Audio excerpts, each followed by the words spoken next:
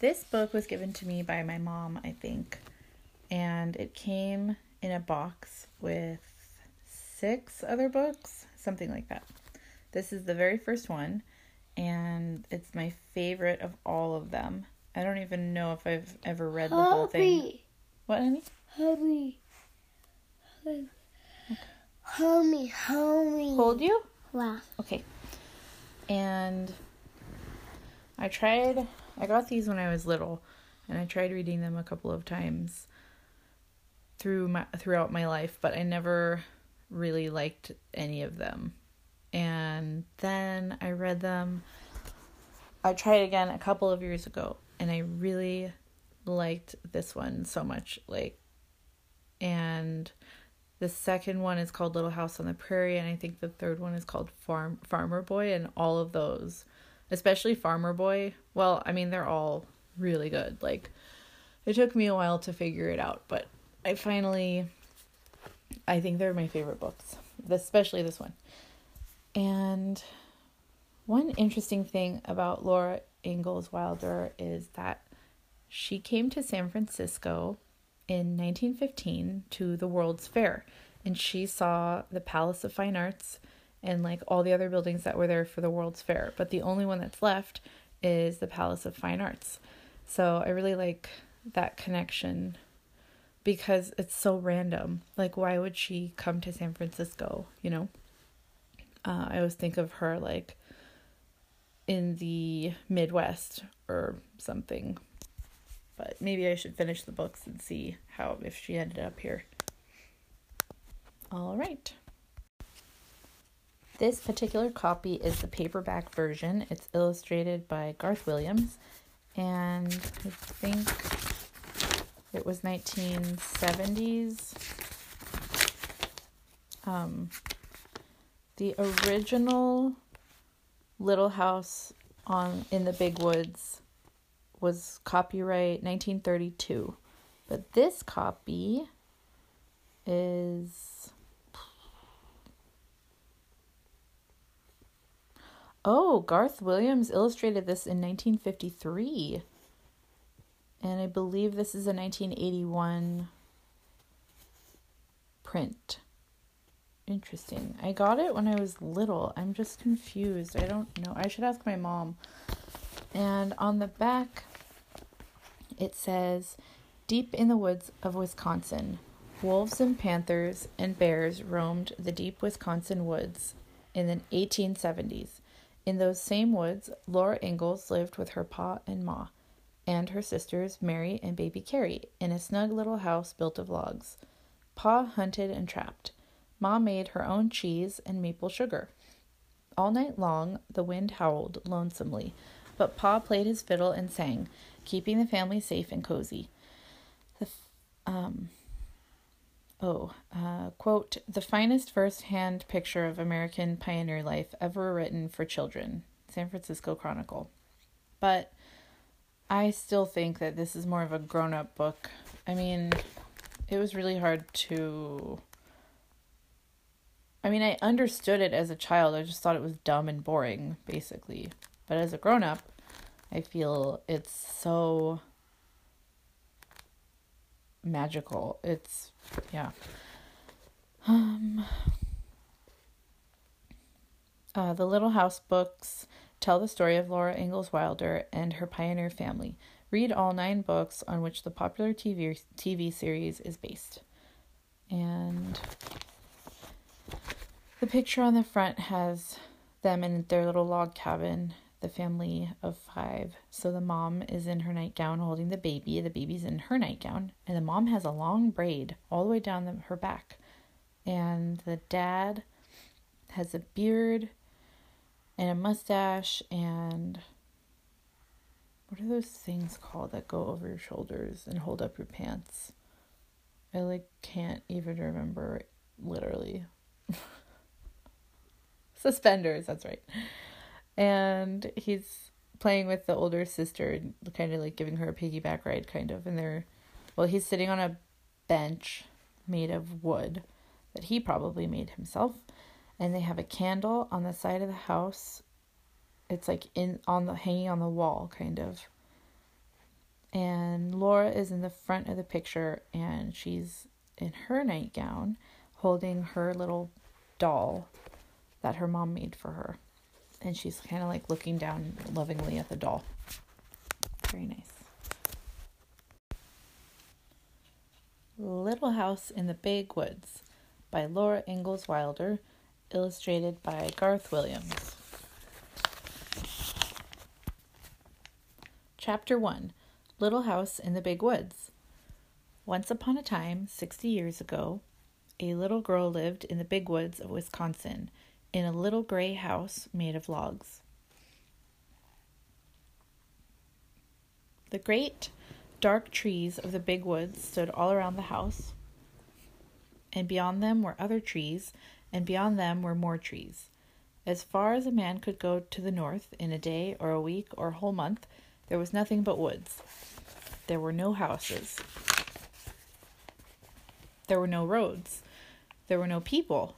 There were only trees and the wild animals who had their homes among them. Wolves lived in the big woods, and bears, and huge wildcats. Muskrats and mink and otter lived by the streams. Foxes had dens in the hills, and deer roamed everywhere. To the east of the little log house, and to the west, there were miles upon miles of trees, and only a few little log houses scattered far apart in the edge of the big woods. Sorry.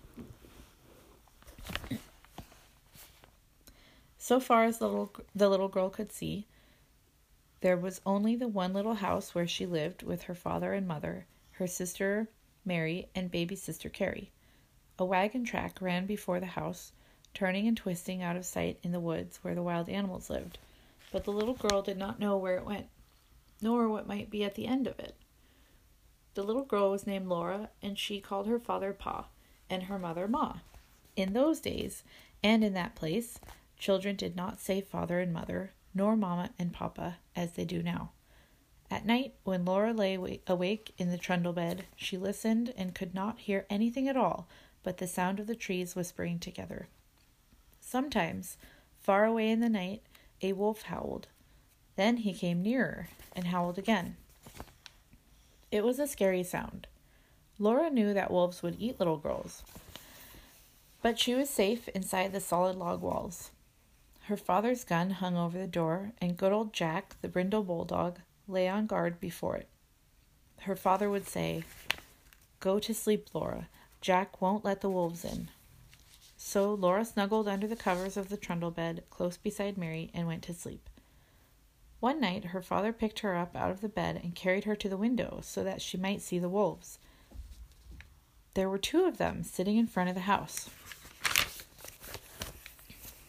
They looked like shaggy dogs. They pointed their noses at the big, bright moon and howled. Jack paced up and down before the door, growling. The hair stood up along his back, and he showed his sharp, fierce teeth to the wolves. They howled, but they could not get in. The house was a comfortable house. Upstairs there was a large attic, pleasant to play in when the rain drummed on the roof. Downstairs was the small bedroom and the big room. The bedroom had a window that closed with a wooden shutter. The big room had 2 windows with glass in the panes, and it had 2 doors, a front door and a back door. All around the house was a crooked rail fence to keep the bears and the deer away. In the yard in front of the house were 2 beautiful big oak trees. Every morning, as soon as she was awake, Laura ran to look out of the window, and one morning she saw in each of the big trees a dead deer hanging from a branch. Pa had shot the deer the day before, and Laura had been asleep when he brought them home at night and hung them high in the trees, so the wolves would not get the meat. That day, Pa and Ma and Laura and Mary had fresh venison for dinner. It was so good that Laura wished they could eat it all. But most of the meat must be salted and smoked and packed away to be eaten in the winter, for winter was coming. The days were shorter, and frost crawled up the window panes at night.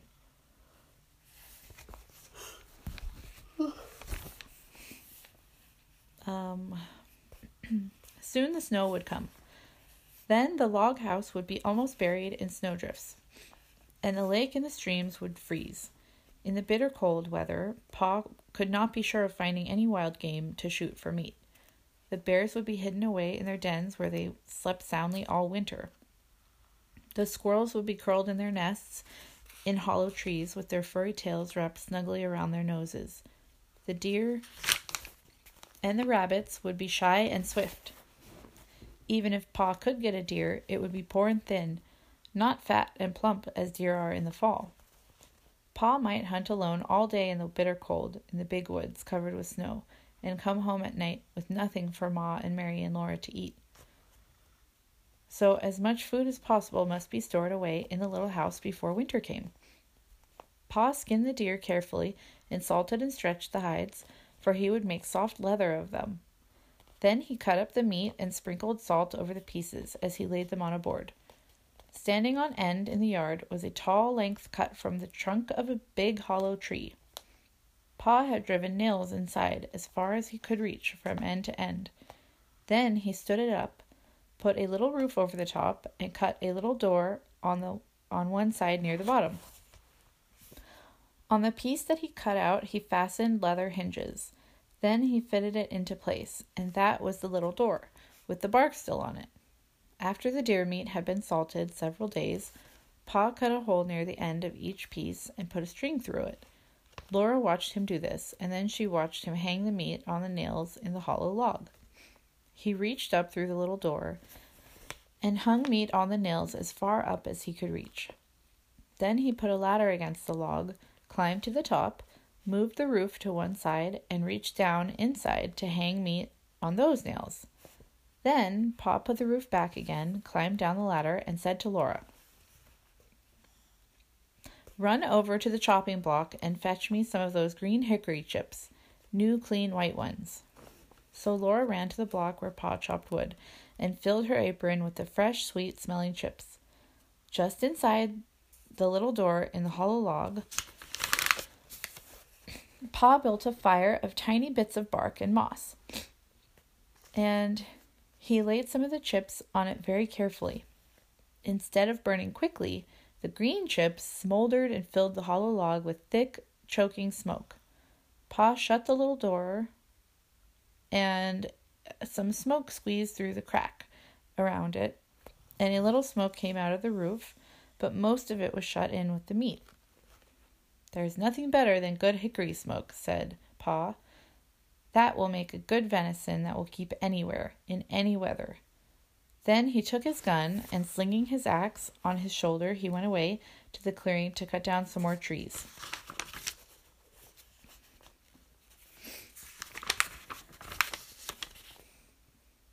Laura and Ma watched the fire for several days.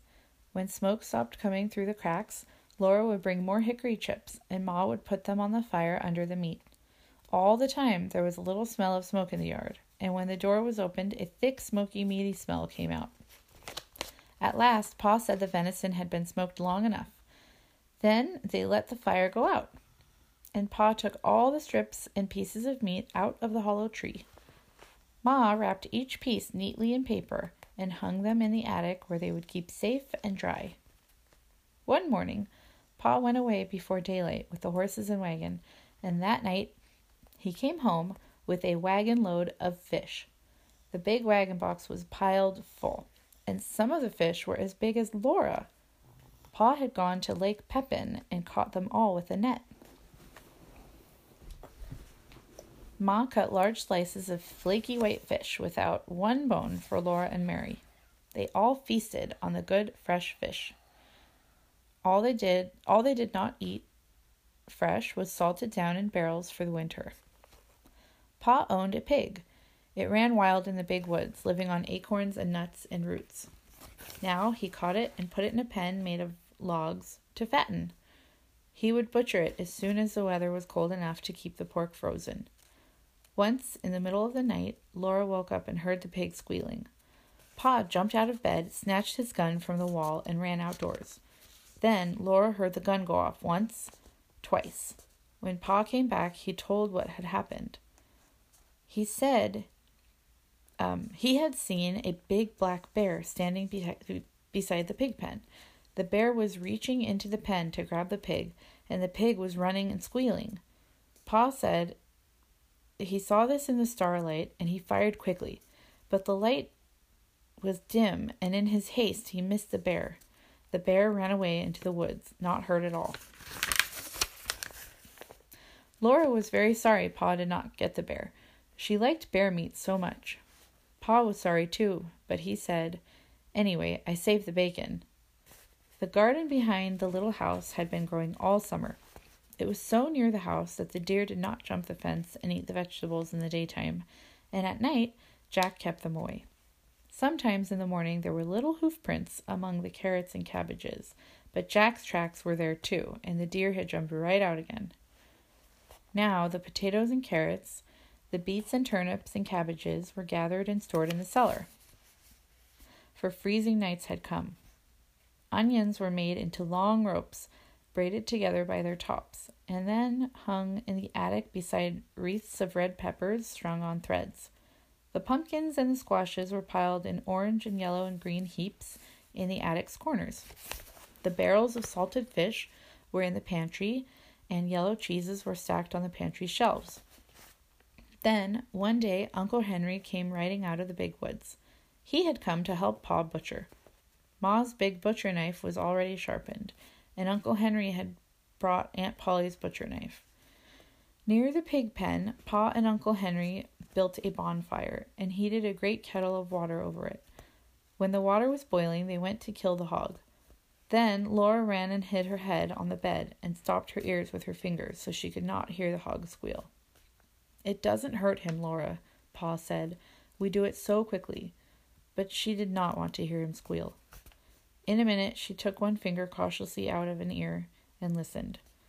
The hog had stopped squealing. After that, butchering time was great fun.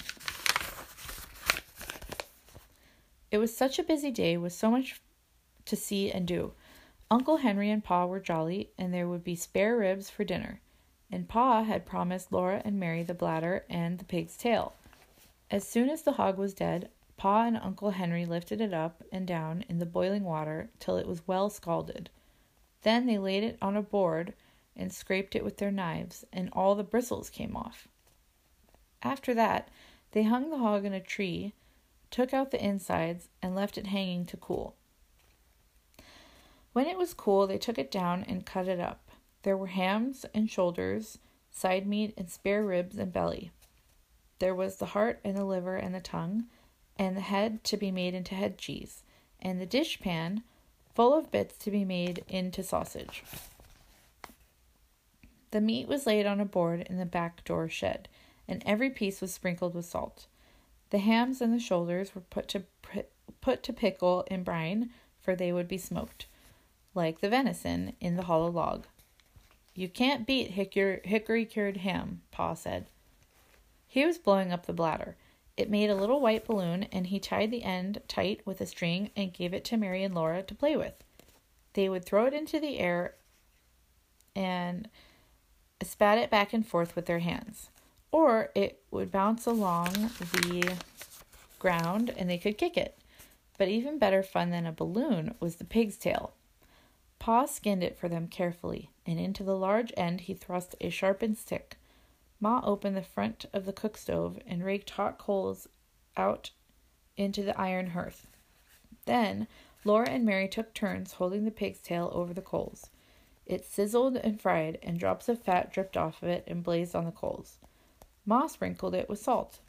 Their hands and their faces got very hot. Laura burned her finger, but she was so excited she did not care. Roasting the pig's tail was such fun that it was hard to play fair, taking turns. At last, it was done. It was nicely browned all over, and how good it smelled. They carried it into the yard to cool. And even before it was cool enough, they began tasting it and burning their tongues. They ate every little bit of meat off the bones, and then they gave the bones to Jack. And that was the end of the pig's tail. There would not be another one until next year. Uncle Henry went home after dinner, and Pa went away to his work in the big woods. But for Laura and Mary and Ma, butchering time had only begun. There was a great deal for Ma to do, and Laura and Mary helped her. All that day and the next, Ma was trying out the lard in the big iron pots on the cook stove. Laura and Mary carried wood and watched the fire. It must be hot, but not too hot, or the lard would burn. The big pots simmered and boiled, but they must not smoke. From time to time, Ma skimmed out the brown cracklings. Then she put them in a cloth and squeezed out every bit of the lard, and then she put the cracklings away. She would use them to flavor Johnny cake later. The cracklings were very good to eat, but Laura and Mary could only have a taste. They were too rich for little girls, Ma said. Ma scraped and cleaned the head carefully, and then she boiled it till all the meat fell off the bones. She chopped the meat fine with her chopping knife in the wooden bowl.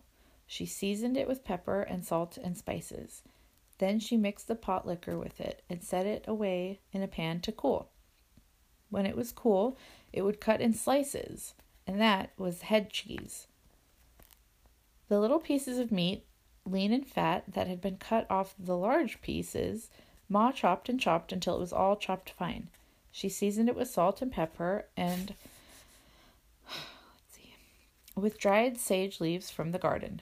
Then with her hands she tossed and turned it until it was well mixed, and she molded it into balls. She put the balls in a pan out in the shed, where they would freeze and be good to eat all winter. That was the sausage. When butchering time was over, there were sausages and the head cheese, the big jars of lard, and the keg of white salt pork out in the shed, and in the attic hung the smoked hams and shoulders. The little house was fairly bursting with good food stored away for the long winter. The pantry and the shed and the cellar were full, and so was the attic. Laura and Mary must play in the house now, for it was cold outside, and the brown leaves were falling from the trees. The fire in the cook stove never went out, and at night Pa banked it with ashes to keep the coals alive till morning. The attic was a lovely place to play. The large round colored pumpkins made beautiful chairs and tables. The red peppers and the onions dangled overhead. The hams and the venison hung in their paper wrappings, and all the bunches of dried herbs, the spicy herbs for cooking, and the bitter herbs for medicine, gave the place a dusty, spicy smell. Often, the wind howled outside with a cold and lonesome sound. But in the attic, Laura and Mary played house with the squashes and the pumpkins, and everything was snug and cozy.